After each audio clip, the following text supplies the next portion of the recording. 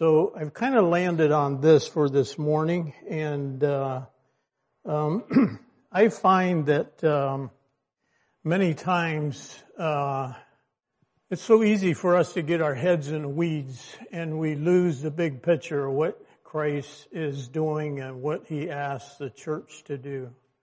And as some of you know, I'm blessed to serve in an organization, and I find for our staff too, it's kind of a Nehemiah principle. People begin to lose focus. So there's kind of a principle, almost like 30 days we have to go, oh yeah, that self is, what are we doing? Just basic questions. What are we doing right here? Why do we do what we do? And we're constantly, I'm having to examine my own heart to say, okay, what am I doing? What's occupying my time? And why am I doing that? And then how are we doing? Okay, there's another question, I didn't put it in here yet, is like, what are we supposed to be doing? That's probably a good one to start with, right? And so I find that constantly I need to ask myself these questions. And nothing's worse than being out somewhere where you kind of lose your bearing and you're not sure what direction you're going. I remember years ago when Deb and I were blessed to serve in Papua New Guinea, was one evening, it wasn't an evening, it was towards the middle afternoon, going into the evening, and a bunch of us said, hey, let's just jump in a boat. They had a beautiful volcanic rims out there, and so we dive and snorkel around these. You could see like 40 feet down. It's beautiful. So we were out there, I don't know how long, and just under the water. And when we come up, we realize, man, there is a massive storm coming from the land out, which was a bit unusual. Usually it comes from the ocean in. But this one, I still remember seeing it. It was this huge cloud that just kind of rolled up like this. And we were like, wow, we better try to get around that thing. There was no getting around it. And we were a number of miles out in the ocean, and that ocean kicked up, and it was so rough. You could not stay in place. You had to be moving. Otherwise, a wave would just come right in the boat. So I'm right in the very front, and I look back for assurance to the captain that's running the boat. And I kid you not, he had goggles and a snorkel on. He was ready. And I said, okay, that does not help. And so all we could do, seriously, we lost we could not see land. We didn't know where we were going. So all we could do is the wind came from shore, so let's just keep our face in the wind and we'll just kind of keep going that way. I don't know how long we did that. And I thought, man, we're like one wave away from just sinking out here. And so obviously we made it. And we drifted way, way down from where we were supposed to be. But I remember standing on land, and I was like, I don't know if I was ever more happy to be on land. And so, we get in a situation, and I've been in other life-threatening situations. I won't take the time to tell about those. But the ones that I don't like are where, I don't have a sense of where we are. And there's no point of reference. And so this morning I just want to say, what is our point of reference as a church? And so we'll kind of go from there. But let's look at the purpose of the church. And of course, I'm not going to tell you anything new this morning. Well, maybe there'll be some things you haven't heard before, I'm sure. But Acts chapter 2, verse 42, familiar verse to us, right? And we see the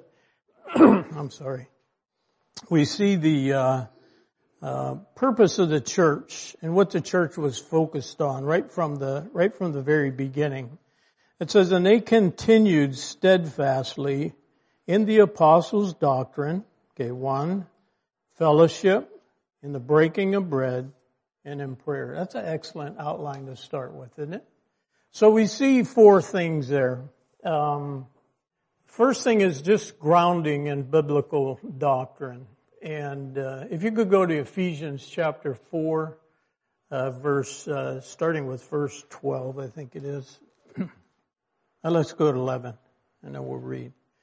And he himself gave some to be apostles, some prophets, evangelists, and some pastors and teachers. Okay, why did Christ do that? Why did Christ do that? It gave those gifted men to the church. And it says, for the equipping of the saints, for the work of the ministry, and for the edifying of the body of Christ, till we all come to the unity of faith and of the knowledge of the Son of God, to a perfect man. Not that we're going to be perfect, but maturing, right? Christ-likeness, to the measure, the stature of the fullness of Christ. And so, as you see there that, another purpose, another focus of the church was this aspect of equipping. That word equipping actually means that it makes us ready. It makes us fit. Okay? And that's kind of why we're here. That we need to be grounded well in truth. And, I think the saddest situation or the state of the general church today is doctrinal illiteracy and misunderstanding. And, you see some of the stuff that's going on and you trace it back. I'm talking about the stuff that's going on in a church. And, you could trace that right back to, just misunderstanding of good biblical thinking, good biblical doctrine, good biblical, teaching, right? And today, one of the things that seems so obvious is it's like there's many in the church today that feel like we need to really work to make this a better place. And if you hold an Amiel position, of course, you would think that, right? That, we're going to just kind of usher into Christ coming back. And, the 1,000 years is basically spiritual. It's not literal. And so the focus of the church should be on humanitarian stuff. And I tell you, there's a big skew right now going on with the church in the core purpose that Christ has asked us to be focused on. And so that's just one example. There's other examples too that you can take that and trace it back. And that's why it's so important, and I appreciate the assembly here that, the whole focus is on teaching and God's Word. And, there's so much depth, and as you sit here, very blessed to be sitting under the teaching of many of the different, brothers here. Then it talks about the unity of the faith, when we come together. In Ephesians there, it talks about the knowledge of the Son of God. I think in 1 Peter, he talks about, I'm not going to tell you anything new. I'm just going to remind you to increase in the knowledge of Christ. Doesn't say increase in the knowledge of a bunch of other stuff, but increase in the knowledge of Christ. 1 Timothy 1:3, Paul tells Timothy, man, do not give ground on the teaching that you've received, and don't give up on that. And I tell you today that there's a lot of bumping on those moorings today, and pray for your elders that they hold fast, that we don't move, we leave those stakes in the ground where they should be. We can change a lot of other stuff, but we can't change that. And we need to be fastened to that. And so Paul is telling Timothy, man, guard the things. Timothy, you followed me. We taught together. We were in rough boat rides together. And you saw my life. And hang tight with that teaching. In 1 Timothy 4:16, take heed to yourself and to the doctrine. Continue in them. And so this morning, I'm just encouraging us, stand fast in those things. All the teaching that floats around there, this is where the web is quite dangerous. There's lots of stuff on there. And there's always an element of truth, but then there's a spin on it. And that we would have good, deep discernment when we're tapping into stuff and make sure we go back to God's Word and see it for yourself here and compare that. Second thing he says is just the fellowship. And I always have to have a slide like this, and I'm sorry it's in here, but do the best you can with it. But as I think of the fellowship, I think of one anotherings, right? And I think there's like 55 one anotherings in God's Word. I'm not going to do all 55. I tried to say, okay, well, this is kind of it. But anyway, we'll just take a look at it. I'm sure you'll catch some of it. It's a pretty good list. That could be a good summer, maybe next summer or something. You could really focus on those one anotherings. I find it always quite challenging. And that the Lord, why is all this? Why do we sit right here? Well, Christ has said, you know what? There's a body. And I love that image of body. I love that He's the head. I tell you that allows me to rest really good at night, to realize we don't have to have everything figured out. And, Christ is the head. He's the one that's building His church. He's the one that we should be looking towards. And then he talks about how we function together, all those one anotherings. And there's not a time I go through there that I'm not convicted on a number of the points and say, you know what, I'm not doing too well right there. So that aspect of, again, the purpose as we see in Acts chapter 2 verse 42, that thing of fellowship, coming together. And man, what a tremendous blessing. A lot of churches around the world do not have the freedom that we have to always get together. And you know what? Deb and I have been with this assembly for a lot of years, and I just want to just applaud you for the fellowship that we see. And it doesn't matter any time that there's a call for help. It's like everybody just pitches in. And, God wants us to function according to our natural talents and the gifts that He's given to. He's given each of us a spiritual gift. And it's not for us, but it's to benefit this whole aspect of the fellowship of the body. Then he says the breaking of the bread and how precious that time is that we have just the hour before this, right? And we remember Christ and how important that is. We remember His person and His work. And that's the whole focus, nothing else. And, there's a lot of people that don't understand just the preciousness of that. And it is. It's when Deb and I are other places of the world or whatever, we really miss that. And I tell you, every time I drive out of here, I find my heart just thankful for the focus of this assembly, thankful for the teaching, thankful for the fellowship, thankful for the focus that is on Christ. And we acknowledge His preeminence, right? It's so important we put the words on the front there. And then we acknowledge His headship, all those things, and we worship, right? But the whole focus, and that's what all this is about, that we have a time and we recognize that it's easy for us to get distracted. And the reason I'm talking about these things this morning, because I see the greatest danger in the church today is distraction. There's so many things vying for our attention. There's so many little battles that we can step into. And it's like, that's not what God called us to do. That's not what that's not the purpose of the church. And unfortunately, more and more, you can't separate the church from its political stance. And that's not what God called us to do. It doesn't mean we don't engage and we're good citizens. God's Word teaches that, right? But that's not our focus. And we go back to His headship. And then the last thing here, he talks about prayer. And you think, okay, what is prayer? Just acknowledging our need and our dependence on God, right?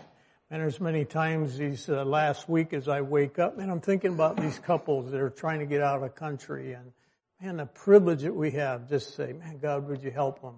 Would you help their kids rest good tonight amidst all the fighting and bombing and airplanes that are flying over? And we're blessed to do that. We're always blessed at any time just to have access to the very presence of God. there's a number of verses right there. James 1:6. It tells us, look, when we ask, you must believe and don't doubt. And I have to say that when it comes to faith and prayer, it seems like Deb is much stronger than I am in this, and it's okay. We learn from each other. And I like this one, Mark 9:22, when I believe it was the commander that needed his daughter healed. And Christ said, man, if you just believe. And he said, help my unbelief. And I find myself often at that place. And anyway, there's many, many verses that we could list. But again, the purpose of the church together, that we focus on that aspect of prayer. I think in Paul's writings, there's like 41 times where he exhorts the church to pray. And then we go on to Ephesians 4, like why? Why is all this? Like, what is this moving us towards? And he says, for the work of the ministry. And this is actually the only place this word is used, but it means servant. That's what it really means. It means to really roll up your sleeves and serve. And this was a different concept to the Jewish culture. They did not have, those that serve are either low on the status or you do it to earn something. But to actually serve because it's the motivation that comes out of the relationship with Christ, that was foreign. But we said, well, okay, what is ministry then? Of course, a couple things that came to my mind, of course, is Romans 12:1 and 2. It says, I beseech you, brethren, that we present our bodies a sacrifice, we're living a holy sacrifice, which is your reasonable service, right? And so that aspect, and then later on in that chapter 12, he goes into what we call the motivational gifts. There's like 7 gifts that are listed there. And the whole emphasis is that we're submitting daily.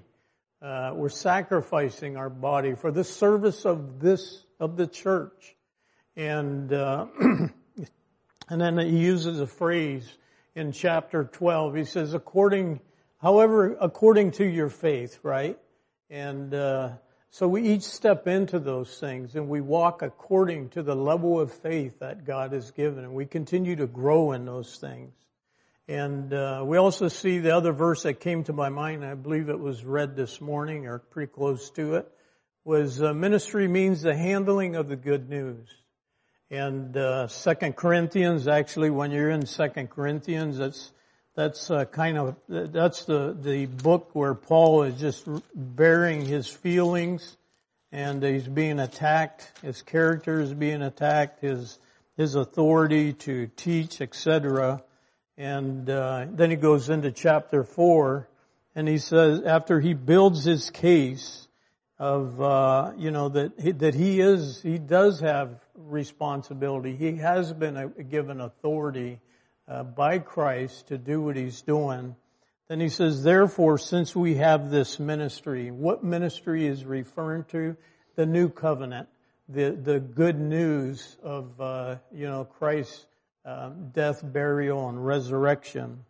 And he says, as we have since we have this ministry, as we have received mercy, we do not lose heart, but we have renounced the hidden things of shame, not walking in craftiness nor handling the word of God deceitfully, but by manifestation of truth, commending ourselves to every man's conscience in the sight of God. And then the other verses that were read this morning. But we see that the ministry is the good news. And again, we have to ask ourselves, how are we doing in that? And there's times when I'm really focused on the mission field that God has placed Deb and I in a neighborhood. And there's all kind of different people and positions in that block, But other times when I'm like, man, I'm not even thinking as I go out, looking for opportunity to influence, and how God wants us to steward and get engaged in that ministry of the good news. 2 Timothy 2:21, he talks about a vessel for honor, right? You remember that the teaching there. He talks about vessels of dishonor and vessels of honor. And he says sanctified, set apart, useful. That means easy to be useful of. And I have to examine my own heart and say, man, is it easy for Christ to give me a bump and say, man, there's an opportunity to just drop something in there that causes that person to consider Christ, to consider there's something more going on in life than having our heads down in a weed and getting occupied by all the different stuff we're in. Useful to the master. Prepared, again, carries the idea of willingness and eagerness as well as a readiness for every good work. And of course, that's the work that God places in our hands. Okay. So this should not be a new slide. I think I've showed this twice here. But we go to this part about, okay, what is it that Christ asked the church to do? He said, you know what? Go ye. And sometimes we title that the Great Commission, right? And, but sometimes in our mind we think, oh, that's in Matthew and Christ said that one time. But as you study the 40 days when Christ was resurrected before he ascended, actually you see that those were 4 different times. And he kept this focus and he said, hey guys, don't forget. This is my purpose for you, is to go. And, I think you've seen this as well. But, when you look at those passages, that's over on the left there. It might be too small to see in the back. But, you have the 5 different passages. It's a great study. But there's a different focus on each one of those passages. There's a focus on the model, the magnitude, the method, the message, and the means. And great study there, but as you go through, you recognize, oh yeah, Christ kept saying that. He didn't just say it once, but he kept reminding them. And then when he ascended, right, you have the one in Acts where it says, you shall receive power. Of course, that's the means that we go out. Tremendous encouragement to us as we walk and keep focused. In the Old Testament, you've seen this too. I hope these are just reminders. But when we look at the Old Testament, right, we see that it's always come and see. And the nations were to come and examine and see God's interaction with the nation of Israel. And the emphasis were hopefully they would walk in accordance to that incredible relationship. As the nations saw God act on behalf of Israel, man, the nations were watching that, right? And Jericho, remember when they sent in and they said, man, you know what? We're really shaken. You guys are right there because we've seen what God does for you.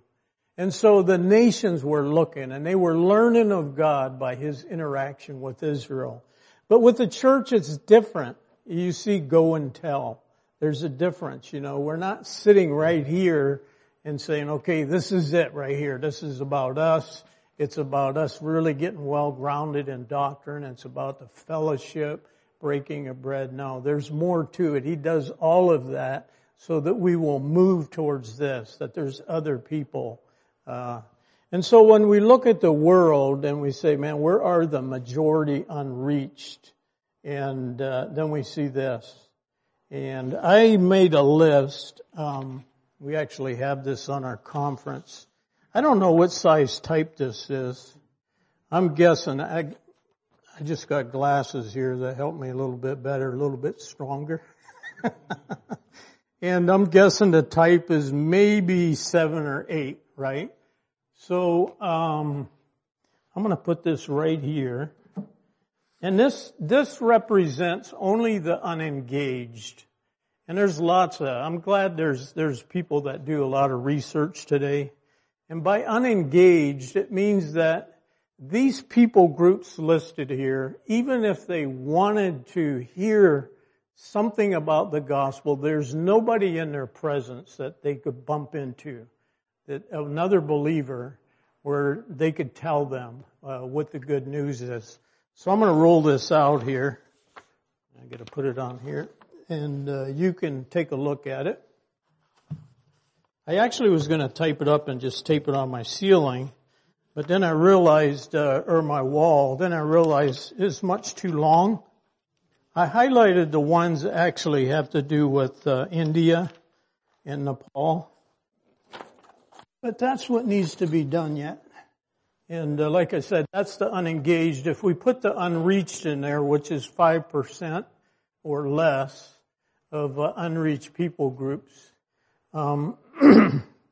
then we have almost 6,000 people groups. But here I'm just, actually when we establish our strategies in India and South Asia, this is the first list that I go to.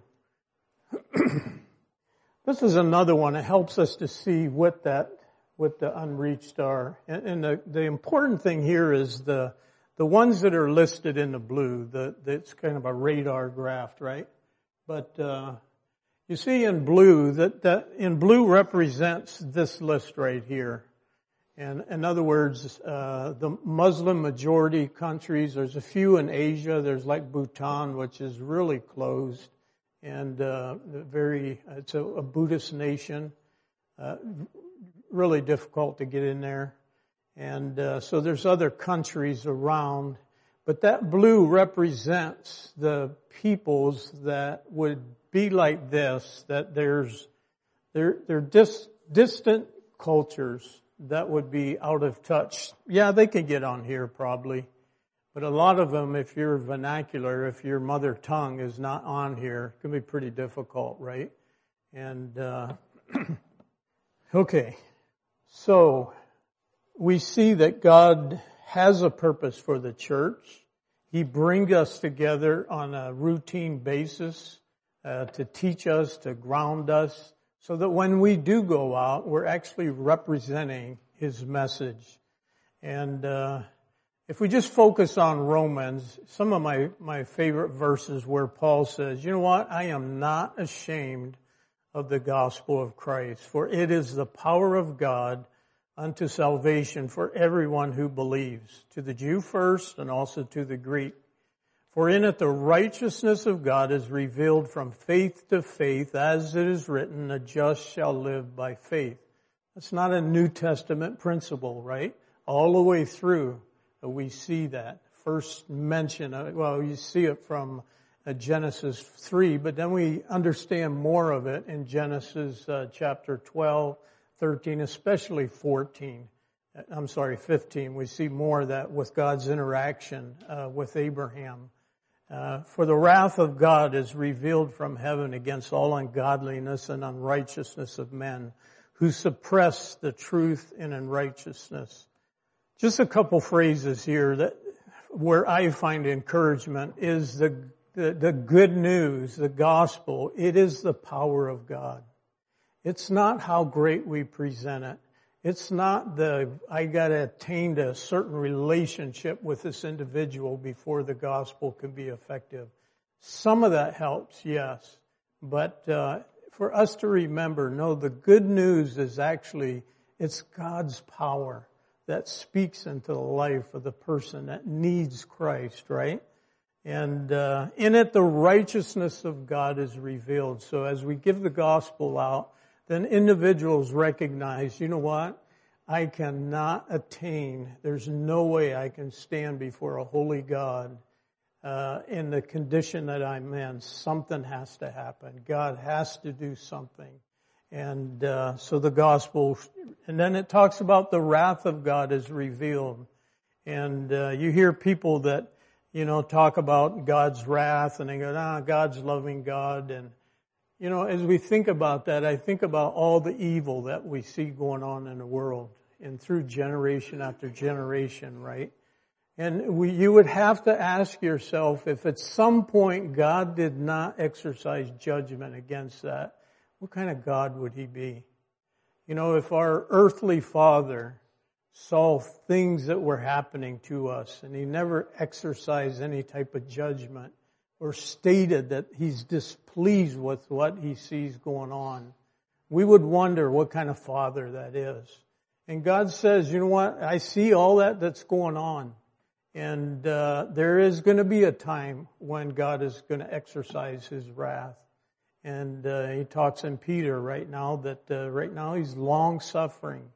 But He isn't just ignoring it. At some point, there will be God's wrath against all ungodliness and unrighteousness. And then our condition, we've all sinned, okay? There's no without Christ and His work and how Christ places us inside of Himself. And our whole identity is in Christ, right?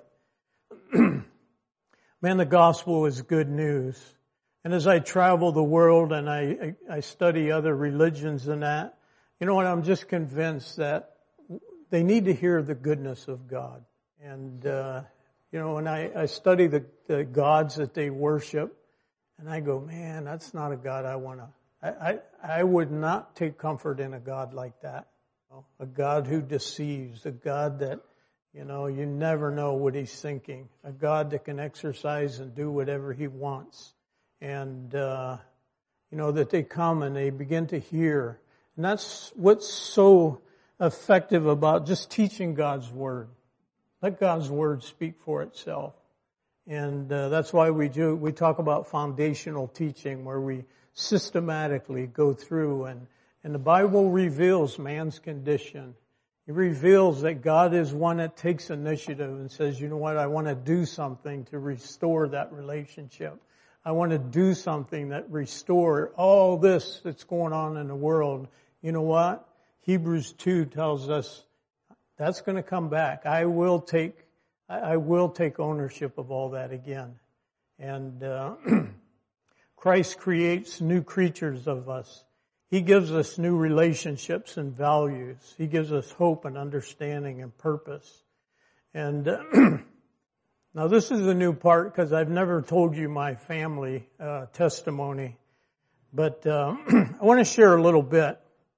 Both my mom and dad were alcoholics. And my mom's dad was an alcoholic actually at the age of 9. His mother ran a place up in the mountains of Virginia, a bar.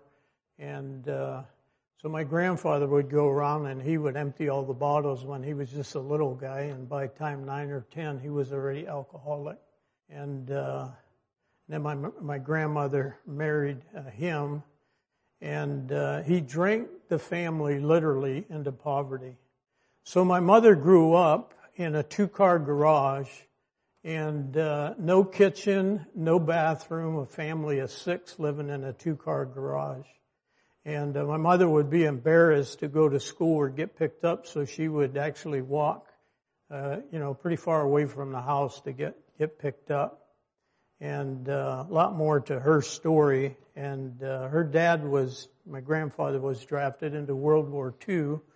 And they were just thankful. Finally, they get him out of the house. And so they had a few years of just peace. And then he came back, and I knew him, and he was still an alcoholic. And when he drank, he was just unbearable. And so then on my dad's side, he grew up with an alcoholic dad as well. Very mean to him. He tells stories about just how he treated his own kids. And finally got to the place where, I gotta check, there's no kids in here. Got to the place where he couldn't get a job. And so my dad was in 9th, 10th grade in high school. And he'd come home and his dad was sitting at the table with a big knife just saying, you know what, when your mother comes in, I'm going to kill her. And that's what he grew up in. So he would fight with his dad till he wrestled the knife out of his hand. Other times he'd come home and his dad would have a shotgun right there and threatening to do the same thing. And so this was his life as he grew up. And excuse me. So my dad and mom met and they got married. And of course both of them were, again, followed same thing they saw their parents do, right? And drinking. And so my sister and I were born. I remember some of those years. But my dad then had a total emotional shutdown. He had been in jail a number of times. Him and his dad were, both fighting and get put in jail together. Not in the same place, but, so just the life that he had, probably about 23 or 24, had a total emotional collapse. And couldn't get up, do anything for 9 months. Couldn't pay the rent, and really, really hard on just getting food. No purpose, right? And so my mom would call Helen, was a high school friend of theirs, and they would go out and drink till they passed out. And that's how she was dealing with stuff. My mom called Helen one time and said, "What are you doing?" Because she just had enough, had to get out of the house. And Helen says, "I'm going to church." Mother was like, "Who goes to church?" I mean, they weren't even remotely close to anything in church. But she was so desperate to get out of the house that she said, "Well, I'll go with you." And probably her first time ever in a church, other than a wedding. So she went, and on her way out, the pastor was sitting there and said, "How are you doing?" And my mom says, "Not very good." And I don't know if she used other words or not, but he says, "You mind if I come and see you?" She says, "I don't care. You could do what you want." And she went back home and told my dad. And my dad he's like a little stick of dynamite. And he says, "You know what? If that pastor comes in here, I'm going to throw him out." And I know my dad, he would have. And my mom said, "He's never going to show." Seriously, first thing in the morning, she opens the door and here's this pastor. And he came through the door, and I was thinking, okay, big fight coming. And I asked my dad, "Well, why didn't you throw him out?" He said, "You know what? When he came through that door, I knew that he had something I didn't." My dad could not tell you Matthew, Mark, Luke, or John. Had no clue what any of that would mean. That pastor presented the good news, and my mom and dad were made new creatures. And it literally changed. I mean, it was one of those, we see that once in a while, where somebody's life is like 180. And they would put my sister and I in bed early. And actually, within a week, my dad returned back to work. And this pastor stuck to him like glue and discipled him. Obviously, a lot of rough edges that had to be knocked off. And in the process there. And what a blessing to have that pastor pour in to my dad and mom that way. But they were so taken up with God's Word, they'd put my sister and I in bed, and then they would just start reading the Bible. Never set eyes in the Bible before. And many times they said it would be light. They had read all night into the dawn because they were just so taken up. And I tell that because I'm a second generation Christian, and I'm so thankful for the good news that came into our family. I tell our children, if you look at God's Word, the fourth generation is always scary. And we know that we're effective parents, not by watching our kids, but by watching our grandkids. Because then we see if the things that we passed on to their children, if they are passing them on to their children, right? But the scary part is, and this is what I challenge my kids with, if we're not diligent to stay focused on those things that we read in Acts, that, you know what, third and fourth generation could go right back to where we started because of the lack of acceptance of Christ. And so, man, the gospel is good news. The power, I see firsthand the power of the gospel in my dad and mom's life. And it wasn't until I got older I recognized the things that they had to overcome are really hard. You know, those things that you grow up to, they become deep-rooted in our thinking, right? But seeing, my dad's 92 now, And he's a gentle, just a nice person to be around. And not so before. The gospel mentioned 13 times in Romans, and separated unto the gospel. Paul says, I serve in my spirit in the gospel, ready to preach the gospel, not ashamed of the gospel. How beautiful are the feet concerning the gospel, minister the gospel to the Gentiles. I have fully preached the gospel. I strive to preach the gospel, blessings of the gospel, establish you according to the gospel. Oswald Chambers says this, the missionary's message, really that's our message, okay, we're not talking about a select group, is the limitless importance of Jesus Christ as a propitiation for our sins. And a missionary is someone who is immersed in the truth of that revelation. And again, the power of that message. Christ is building His church, and we could go on. I could take another hour and tell you just story after story of how Christ is building His church. And it doesn't matter what's happening. And I tell you, there is a lot of pressure, a lot of places where we're looking to move into. It's not real welcoming for the gospel. I just want to close with this one story.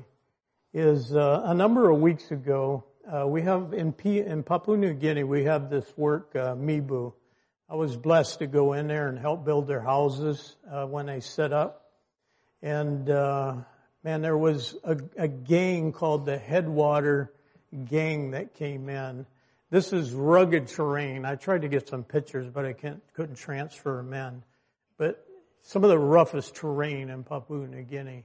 So this gang would come in, and they would kill and rape and burn houses down. And the police cannot get control of it, cannot control this gang because they disappear into the mountains. And they don't know where they go, and it's so rugged they can't find them. And so this group for months has been going village and village just doing this. And they've come back to this Mibu location where now there is a church planted there. There are believers there. And the police came in one time and they tried to deal with the situation, but they're having a really hard time.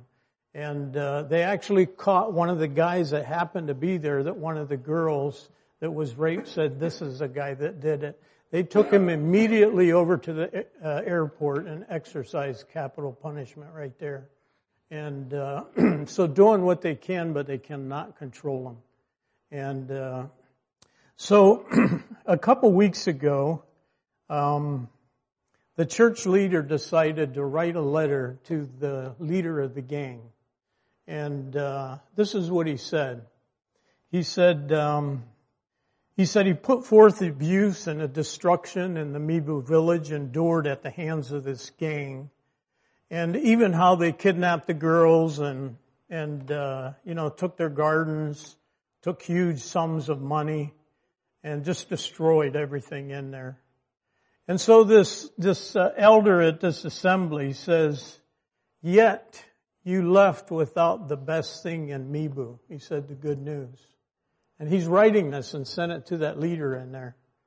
And he said the good news about God and how He's made a way through His Son, Jesus, to be made right from their sin. And this is how the gang leader replied. He said, listen, we've stopped everything we're doing, and if anyone among us continues to do those things, he said, I'll kill him myself. He says, we're no longer upset with the Mibu community. We know that we were the ones who did the wrong.